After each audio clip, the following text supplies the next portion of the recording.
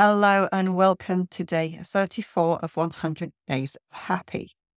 Have you got a strategy for happiness? It's quite possible that you haven't really put a lot of thought into what you actually want.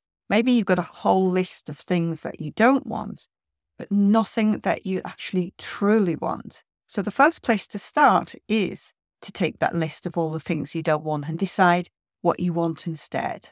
And then after that, decide why you want that specific thing. Why is it important? How does it make you feel? What will it get you?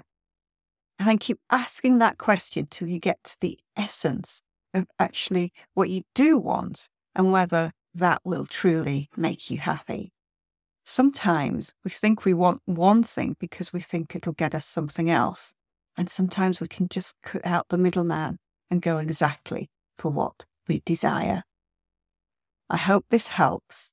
If you're interested, I'm running a business coaching accountability course over the next 3 months at the price of 1 month, and the link will be in the comments.